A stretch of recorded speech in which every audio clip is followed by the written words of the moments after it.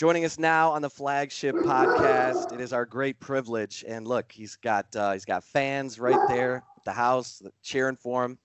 The one and only 14-time national championship men's swimming coach, of course, diving handled by Matt Scoggin, but the one and only Eddie Reese. I mean, Olympic gold. He's done it all, folks. And in times like this, when we're in time of uncertainty, we come to Eddie Reese to be the voice of reason. No pressure, Eddie. How are you doing? I'm pretty good.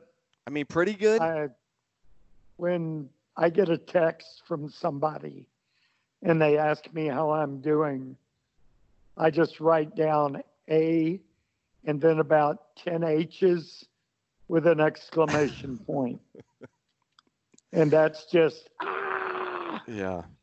It's, we're all so good at structure and you take that away.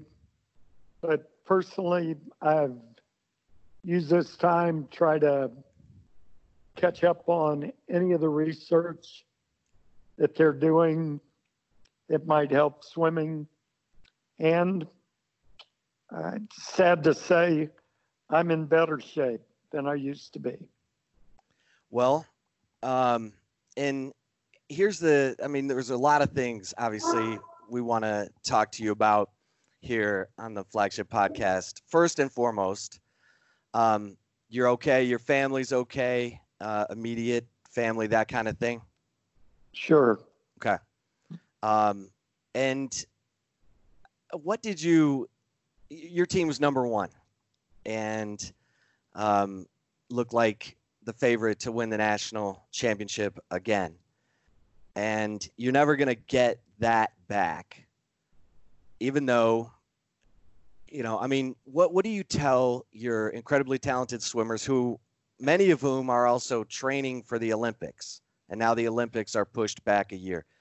What do you tell them, Eddie, in a time like this? Well, one, this is totally unforeseen.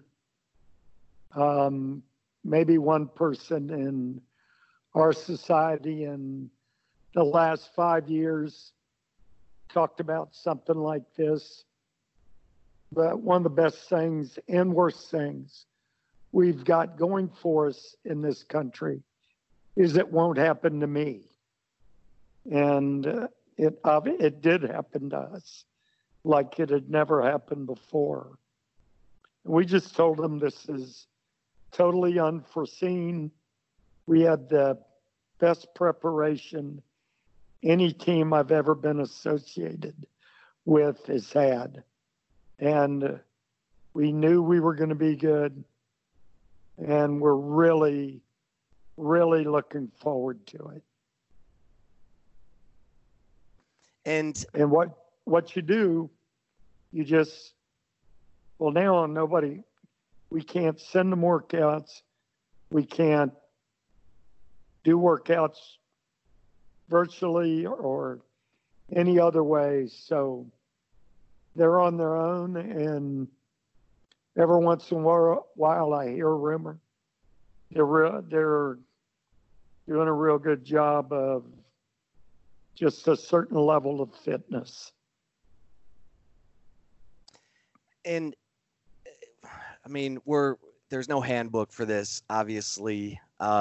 With the Big 12 ruling on Sunday about video conferencing and that kind of thing, you're not allowed to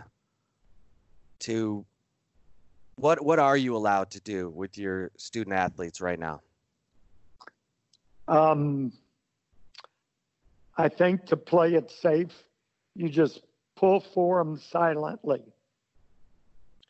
They don't want anything done.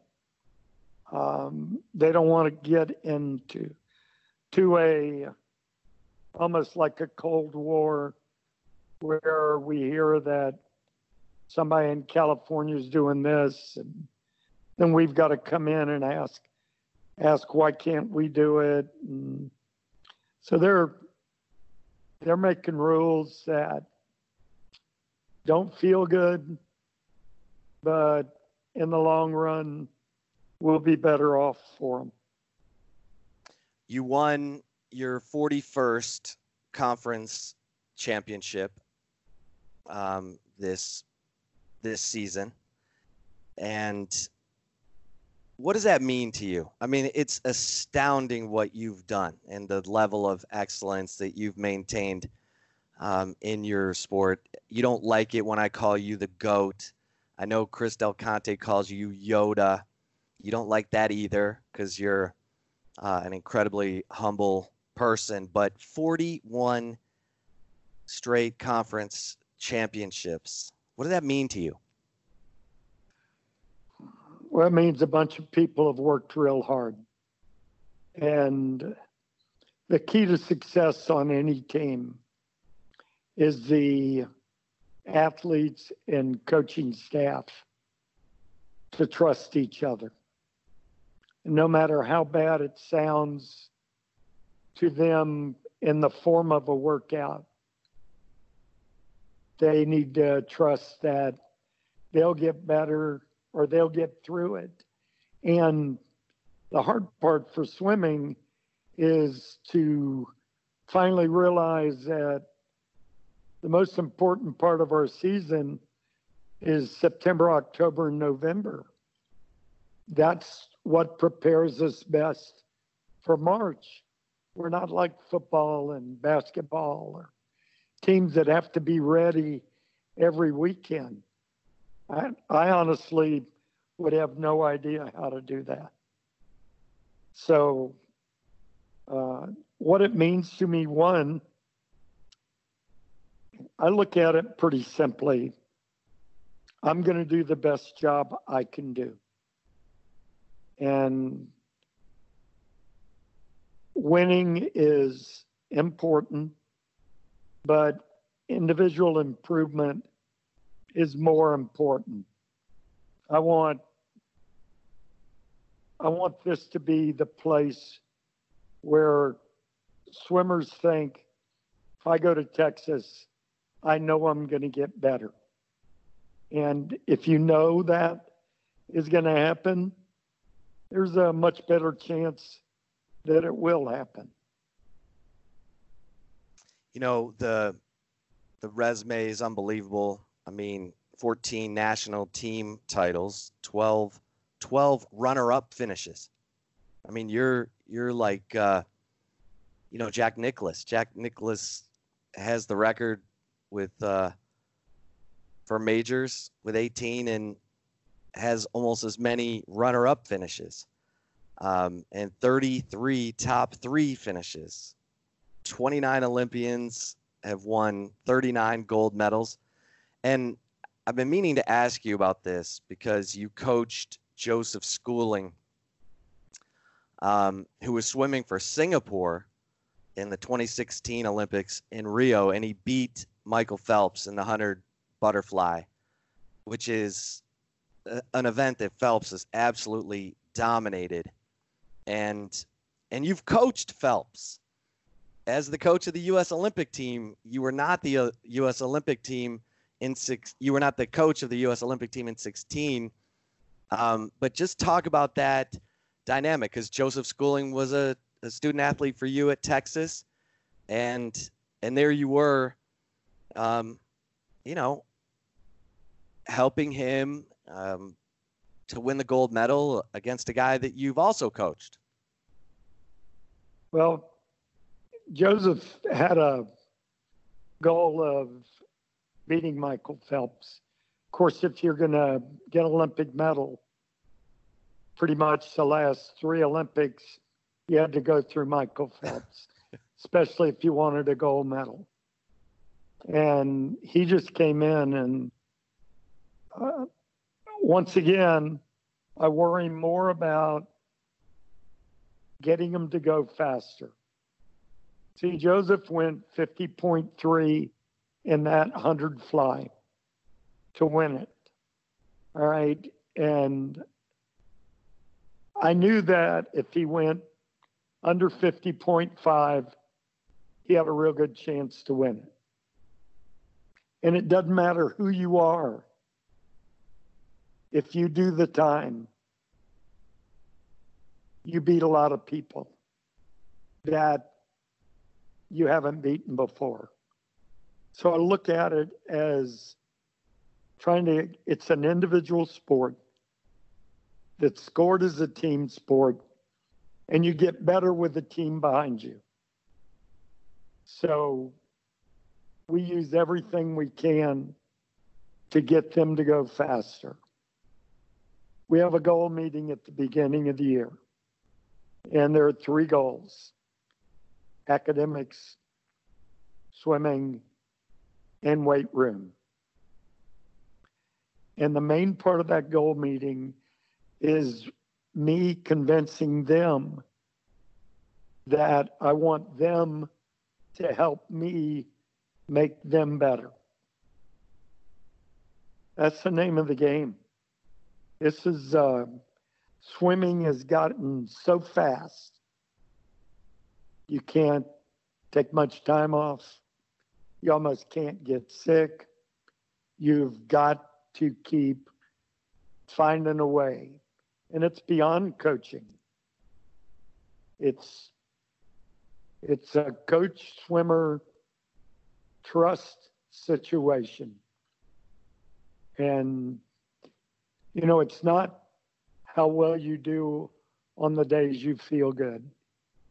What do you do when things go wrong? You have an argument with somebody or you make a bad grade. What do you do on those days? Do you still make it productive where you can? Yeah. I mean, it's, I've known you for 28 years of your 41 at Texas. And it's amazing to me, in talking to all your incredible athletes, the Aaron Pearsalls, the Brendan Hansons, the Ian Crockers of the world, all Olympic gold medalists who swam for you at Texas. They all talk about how you have this gift to keep things very simple and focused. You don't clutter them. You are able, with all the different personalities you've had to coach, you're able to do that time and time again. Where does that come from, Eddie? Well, I would like to say it's something I learned, but a lot of that came naturally. Real early in my career, I had a swimming coach at the University of Florida that it seemed like all he was there to do was to help us. Didn't matter if it was talking us through girlfriends or helping us academically or getting a job or whatever. And I go to a number of banquets where awards are being passed out, sit with people I don't know, other coaches, young coaches. They always want to know, what is the most important thing? And in being able to make international trips, have people go to the Olympics. And I think the important thing at any age is you got to forget yourself. You got to take yourself out of the equation. Like you can see it on the basketball court. Some coaches, when somebody makes a mistake, they applaud for them or just clap and say, all right, let's get it right next time. Or you yell at them. And if my swimmers have a bad race, it's probably my fault, not theirs. So I have no right to yell at them or get upset with them. You know, you say something simple, that's not like you. we'll get it right next time. There are a lot of little things that are not, don't attack their image, which is already down. Swimming is what I call a naked evaluation. They're out there in a real small suit. They're in a lane all by themselves. If they choke or have a bad race strategy, 80% of the people know it. Yeah. Not many people, like I can go to a football game and not see a mistake. But swimming's just that kind of thing, and you must take yourself out of it. Your recruiting has gotten better, and so you still love it. Where does the love and the energy come from? And people are looking at you 41 years into this, and now you're getting the outdoor pool that apparently Darrell Royal promised you in 1978 when you got here. So where does the energy and the drive and the want to, for you getting up every morning, keep coming from? Well, first of all, not having the pool has not hurt us. No, it hasn't. but it will help. I don't know if I've been blessed or cursed with the gene of finding a way to get better. And I catch myself in everything I do. Like, I've got a friend that wants me to come fishing. He lives on a little arm of the lake, and it's kind of a creek, and it goes up, gets real shallow, sandy bottom, and he's got brush all under his dock, and he's got a lot of fish, and he's got green lights that go all the time, which attract bait fish, and he has a brush for cover. I said, so I was talking to him yesterday. I said, well, I've got a cast net. I said, we need to go up into that sandy bottom area and throw the cast net, catch a bunch of minnows, and bring them back to your dock and let them loose. And with all the cover, they'll stay there. And he said, well, come on out, we'll do it. But my mind just works that way. And sometimes it seems like a curse, but I'm just as ready to go now as I've ever been. Well, one of my favorites, and I think I ask you about this every single time and you roll your eyes, but the pantyhose. Was that something you came up with, or was that something that you learned from someone else? You mean to train with it? Right.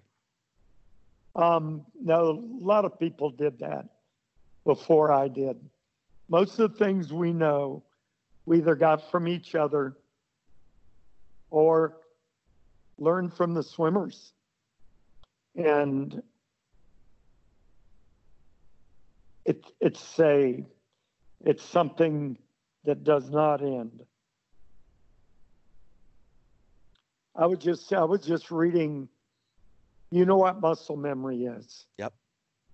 All right, well, the last 4 or 5 years, the research is showing that it's not muscle memory, it's brainwave patterns. So I've been doing some research on that the last 2 weeks, and they've convinced me. And what that means is you must find a way to repeat at race pace, whether it's running or swimming, more often because when you want your brainwave, when you want your brain to control your muscles, you want your technique to be as good as it can be, and the rate or speed must be similar to a race. Actually, we started doing that the last 3 years. This year we had 24 guys make NCAA standards. They could have gone to the meet. Now we could only take 16, but nobody's ever had more than that. Wow. We had 20 last year, and we do that type of workout probably 3 times a week. Wow. And it's a killer, but they like it and they do it.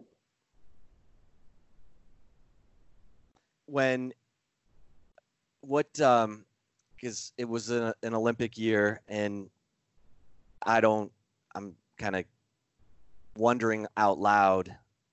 I think a lot of swimmers want to come and swim for you because you make everyone go faster. They would never take a gap year away from you in an Olympic year, because that's probably the best training they could get, is working with you in preparation for the Olympics. But how does the postponement of this summer's Olympics change anything, if any, for your swimmers? Your top swimmers who are going to have a chance to be on that U.S. team. Most of the feedback that I'm getting for them is they think that waiting another year, they will just be better. Because that's my goal every year. My motto is, I'm going to find a way to get you to go faster, even if it kills you. I love that part of it. Your motto, I'm going to find a way to help you go faster, even if it kills you. Yeah. I love it. Okay, now I need you to, I love this story so much, because the humble beginnings. Okay, take me through it again. Your wife got a job in New Mexico? Well, I was in graduate school, and there was a job open in Roswell, New Mexico. They wanted a swim coach for the club team there for the high school. And I applied for the job and did not get it. And honestly, they were probably right. And they found out about Eleanor, hired her, and made a job for me. I taught physical education in the elementary schools. I taught 2 different schools, one 3 days a week, one 2 days a week. Then they switched it second semester. And kids that age, if I had to get a real job, that's what I'd do. Those kids were so eager to do anything. After about 4 weeks, I was coming into school an hour early because so many of them wanted to play soccer. They wanted to do track items and just play, just run. And so we started playing a game where if I said drop, they all had to drop and do 10 push-ups. And we did that every day of the week that I was at those schools. And I tested them at the end of the year. I had 6 5th and 6th grade boys do 200 push-ups in a row. Wow. I mean, those kids would do anything. We did movement drills, and let me tell you, that's exactly what they need to be doing now. Learn to run forward, run backwards, go left, right. It almost seems like if you're going to be a good basketball player and a fairly tall guy, you better play soccer when you're younger, because that's a stop and go and change direction sport. Yeah. Wow. Okay, so then take us from your elementary school teaching to how you get into college coaching. Well, about 2/3 of the way through the school year, I got a letter from my swimming coach, who was still the swimming coach at Florida, and he said, "There's a job open, apply for the job." And in physical education, because that's how they hired you. And I knew I had already done that trick. I'd applied for the job, and I'd been in for the interview, and they were going to hire somebody else, and it wasn't a swimming person. So I just wrote back, said, "Thanks, I'm having fun." I talked to him. I don't believe there's a chance. And this was my swimming coach that did everything for us. Name was Bill Harlan. He was a diver, but he loved us and took care of us. Anyway, he wrote a letter back and said, "Apply, you idiot." So I knew that meant that the political side had been done. So I got the job, and I was assistant. I taught physical education to college students 12 hours a week. I got credit for 4 hours teaching, being an assistant coach, and they paid nothing back then, and that wasn't a big deal. They just gave us time. They gave us relief from our class load. But I taught volleyball, tennis, handball, did some physiology lectures. I had a ball. I even taught bait casting. Hey, in Florida, there was one thing you had to do if you're going to graduate from the University of Florida. You had to pass a swimming test.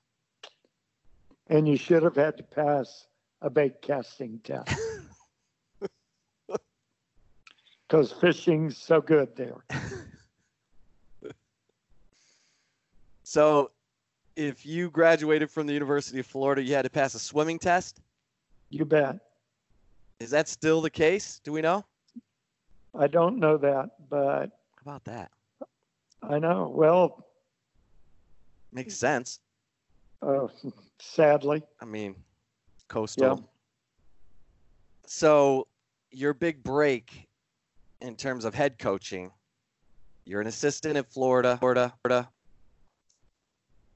and your big break in head coaching came because of, and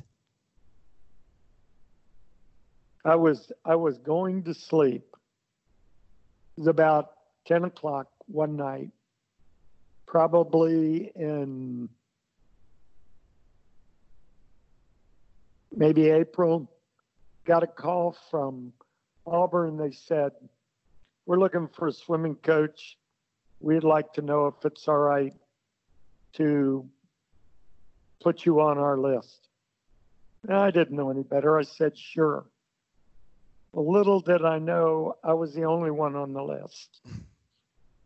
And so they flew me up and I took the job, even though the Florida team that was the freshman class we had recruited and had coming back. And I didn't know this until at a reunion 10 years ago, somebody said, hey, if you'd have stayed, we'd have won. And he was exactly right. We had the most phenomenal freshman class that's ever been recruited.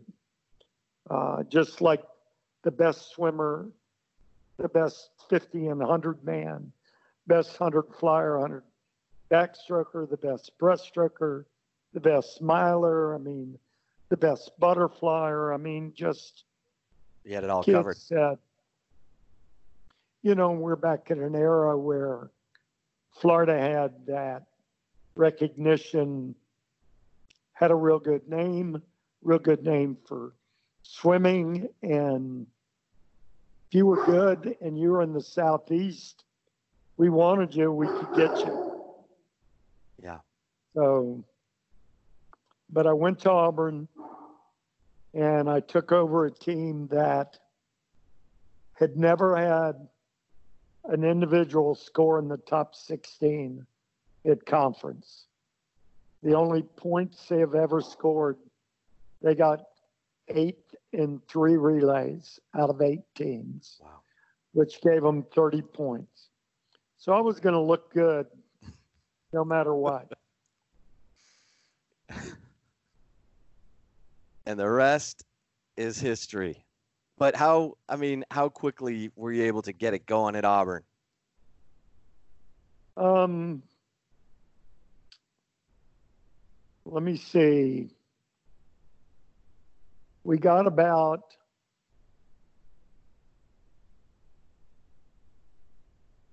my third year, we broke, I think, maybe fourth year, top 20. Then the next 5th year, we were 15th or so. Then the next year, we ended up 8th, and our goal was 12th. At that time, I quit making goals. For it, we never talk about winning. We just talk about how can you get better? What can you do outside the pool that's going to help me get you to be as fast as you want to be? And if I want them to do something, I explain why we're going to do it and the expected result. And I pay attention to all the science that goes into it and try to give it to them more than anecdotal. Well, in 1978, you're talking to Darrell Royal. And how did that go down? And what was that interview like? Or you tell us. Oh, you said earlier that the pool that Darrell promised me, I don't think Darrell ever broke a promise. So I would say that we didn't talk about the pool back then because they had just built this pool, the one they've got now that is the marquee pool in the country, even though it's older than you are. But anyway, Darrell picked me up at the airport on a Sunday afternoon. And I just got in the car and I said, this must be fairly important for you guys. He said, why do you say that? I said, read all your articles about you and Frank Broyles, and you would lot rather be playing golf. He just laughed and said, that's true. He was just a great person. It was a real pleasure to go around with him and he treated everybody, I don't like to use the right way, but it was correctly or anything. He just did a good job with people. Yeah. And it didn't matter if it was somebody waiting tables at Cisco's. By the way, he introduced me to Cisco's. And I've been forever thankful for that. And he, he's a lot like you. He keeps it simple. He kind of gets to the point. And so you all obviously hit it off. And so the pool, the outdoor pool. I mean, in swimming, the top swim programs have an outdoor pool. All the top schools in Southern California and Florida. For sure. Because the swimmers like to swim outside when it's nice. Actually, some of them like to swim outside when it rains. So. Talk about the importance of that and the fact that you've been able to win 14 national championships without it.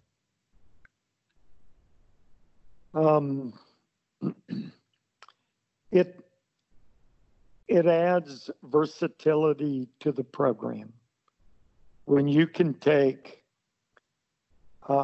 swimmers going short course in a 25-yard pool and do an hour of something there and then move them outdoors to do an hour-long course.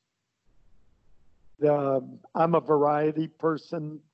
I like to change things up, and this gives me a greater resource to go to this, do my variety of training, and I think it'll do. And the guys love it because long course to them is Olympic trials. So, and Olympics. Olympics are long course. It's way more important for them than they talk about.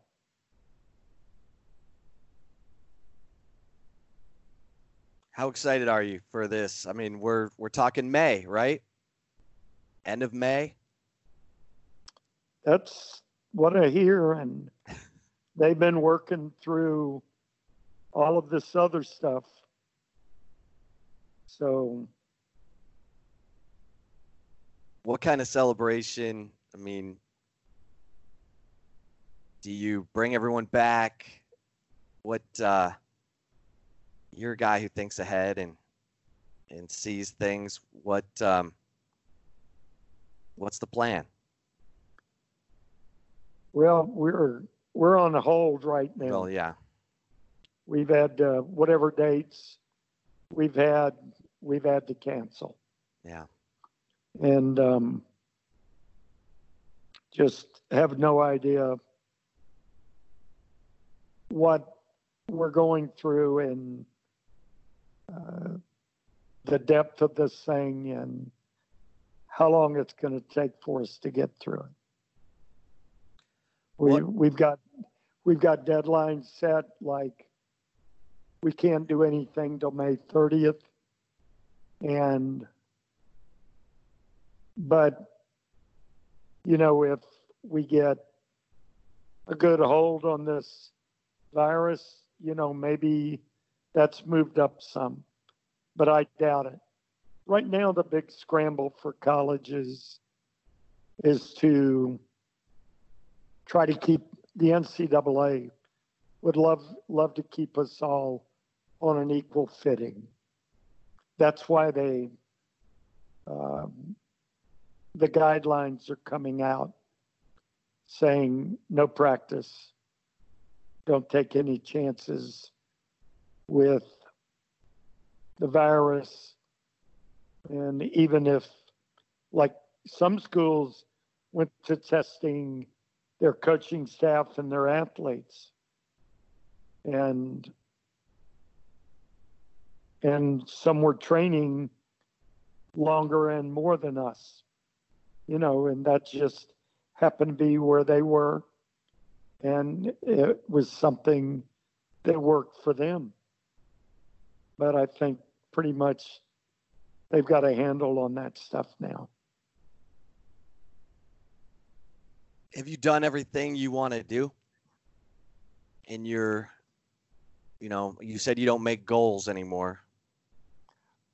Well, we set individual goals for them. I'm just in a rut, and I hope it's an upward rut. I'm just trying to find a way to get better. I was just talking to one of my ex-swimmers, Neil Caskey, who is assistant coach at Stanford now. And we were talking about the season and what we're going to do and how we're going to make it better. And pretty soon, 45 minutes later, we'd finished. But we had covered plans, theories, all those things that I think a lot of people have forgotten. Sometimes we get one or two guys that are going real good, and we think the workouts have made those guys real good, where if the rest of the guys aren't doing that, and usually it means the genetics made those guys good. And the workouts, in my case, aren't hard enough for the rest of the team to get them to be better. And I don't want to ever find that out. I try every year, find a way to make the program harder. Well, it's been amazing. I do want to ask you this, Eddie, before we sign off. You've been a part of the Olympics for multiple decades, and do you love the Olympics? Is it a big stress ball for you? What are coaching the Olympics like? Very simply, I'll give you an example. In the 2000 Olympics in Sydney, I was in the village running 2 workouts a day. My wife was staying outside the village. She couldn't stay in it. She was staying in a hotel downtown, a block from the AT&T hotel, where all staff relatives or athlete relatives could get what they wanted to drink for free, eat for free, and get free tickets. She went to the Crocodile Hunters Zoo. She walked across the top of the Sydney Harbor Bridge. I told her one time I wanted to go with her so I could have some fun. But it's always fun being with athletes that are that focused on what they've got to do. Everybody wants to talk about focus, and I tell people, yeah, my athletes can focus till about supper tonight. But when you get in the village and those guys, they're there for one purpose, knowing that probably going to be their only time there.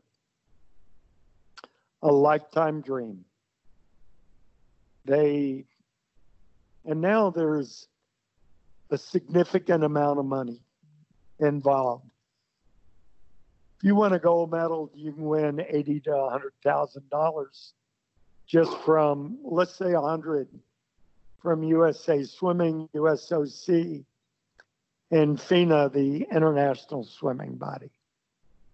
And I think silver is 70 and bronze is 40. Now, if you add up all the hours and divide that out, it isn't very much. But it's good to be in that ball game. And our swimmers, if you're from the U.S., you're in an event, you got a shot to medal. And that's, except for the few that gold medals, their only answer. The rest of them want a medal. And that's really important. Wow. It's I always wondered. I really was fascinated with that Joseph Schooling situation, because obviously that was our last Olympics, and it was such a big win for Joseph Schooling, and knowing that you've always said my goal is, to help them go faster, and I feel a sense of obligation. That's your own personal thing, but then to have it pay off in that way, it's just it was amazing. I just remember feeling so happy for you, and you're a pretty low key guy. Everyone goes in the pool when you win the national championship. What's a celebration like for Eddie Reese when it's not being thrown in the pool? When sometimes we've got the meet won by the middle of the meet. When that happens, I'm already thinking about next year. So, that let me enjoy it. I don't believe that is for any of us. Oh, and how's life with Chris Del Conte as the athletic director? He is amazing. He does people right. He thinks outside the box. And I know that's becoming a common phrase now. And everybody thinks they can think outside the box. But to do it effectively, I think it's like 1 in 100,000 people can do it, maybe less. He's one of those guys that can do that. He is just revitalized Texas and the whole school, not just athletics. But he's special. I say if we were to list the top 10 ADs, he'd be in the first 5 places, and there may not be anybody else till the 10th place. He is just way ahead of everything. Yeah, it's amazing to think of $800 million in facility upgrades all happening at once. That's and during this time, we're very lucky that we can still see the end of those things. You know that when he wants it done like that, we're going to get it done. So I've never worried about the pool. Once they started on it, it's like my wife was talking about what a good customer I was when we were building our house. I said, yeah, if I remember correctly, I came out to see it one time. I'm only good at a few things, and that's not one of them. Okay, we got to do a little rapid fire before we let you go. What's your favorite sports movie? Oh my goodness. I haven't been out of the house in so long. Well, when you were a kid, or any movies that. Oh my goodness. I can remember back in the old days when you used to be able to be dropped off at the movie and walk home 2 miles through the park down by the river in Daytona Beach. I remember being Crazy Legs. You remember Elroy Hirsch? Oh yeah. At that time, that's the one that comes to mind. Favorite movie in general? Oh, I don't have one. I like. I'm more in tune with happy movies. Yeah. Happy, like comedies? Oh yeah, I like those. Yeah. Do you have any favorite quotes? You know, just the ones I make. Yeah. Oh, I don't know. What's the one that your swimmers hear in their sleep from Eddie Reese? Oh, sometime in your life, you're going to have to do things you don't want to do, and you'll be better for it.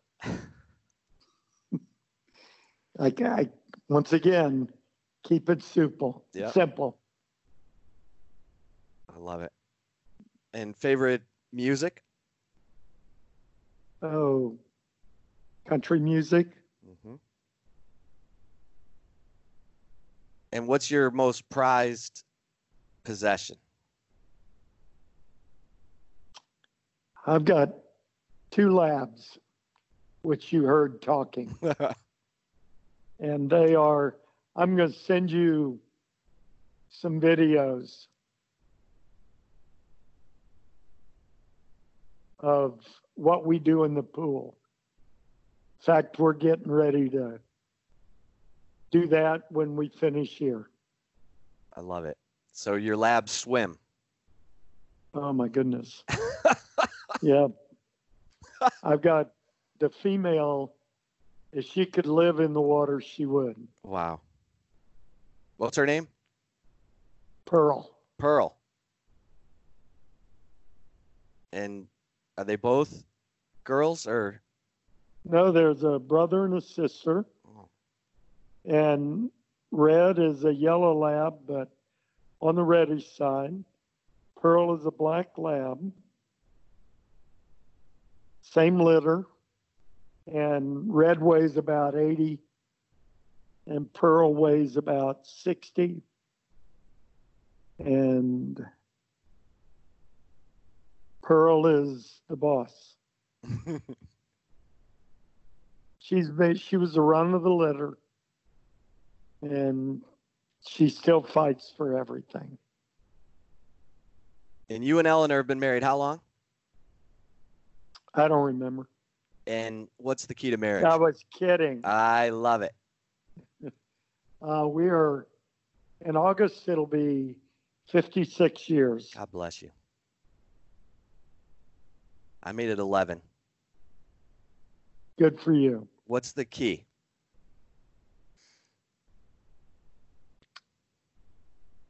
Everybody says marriage is give and take. It's give and give. Both ways.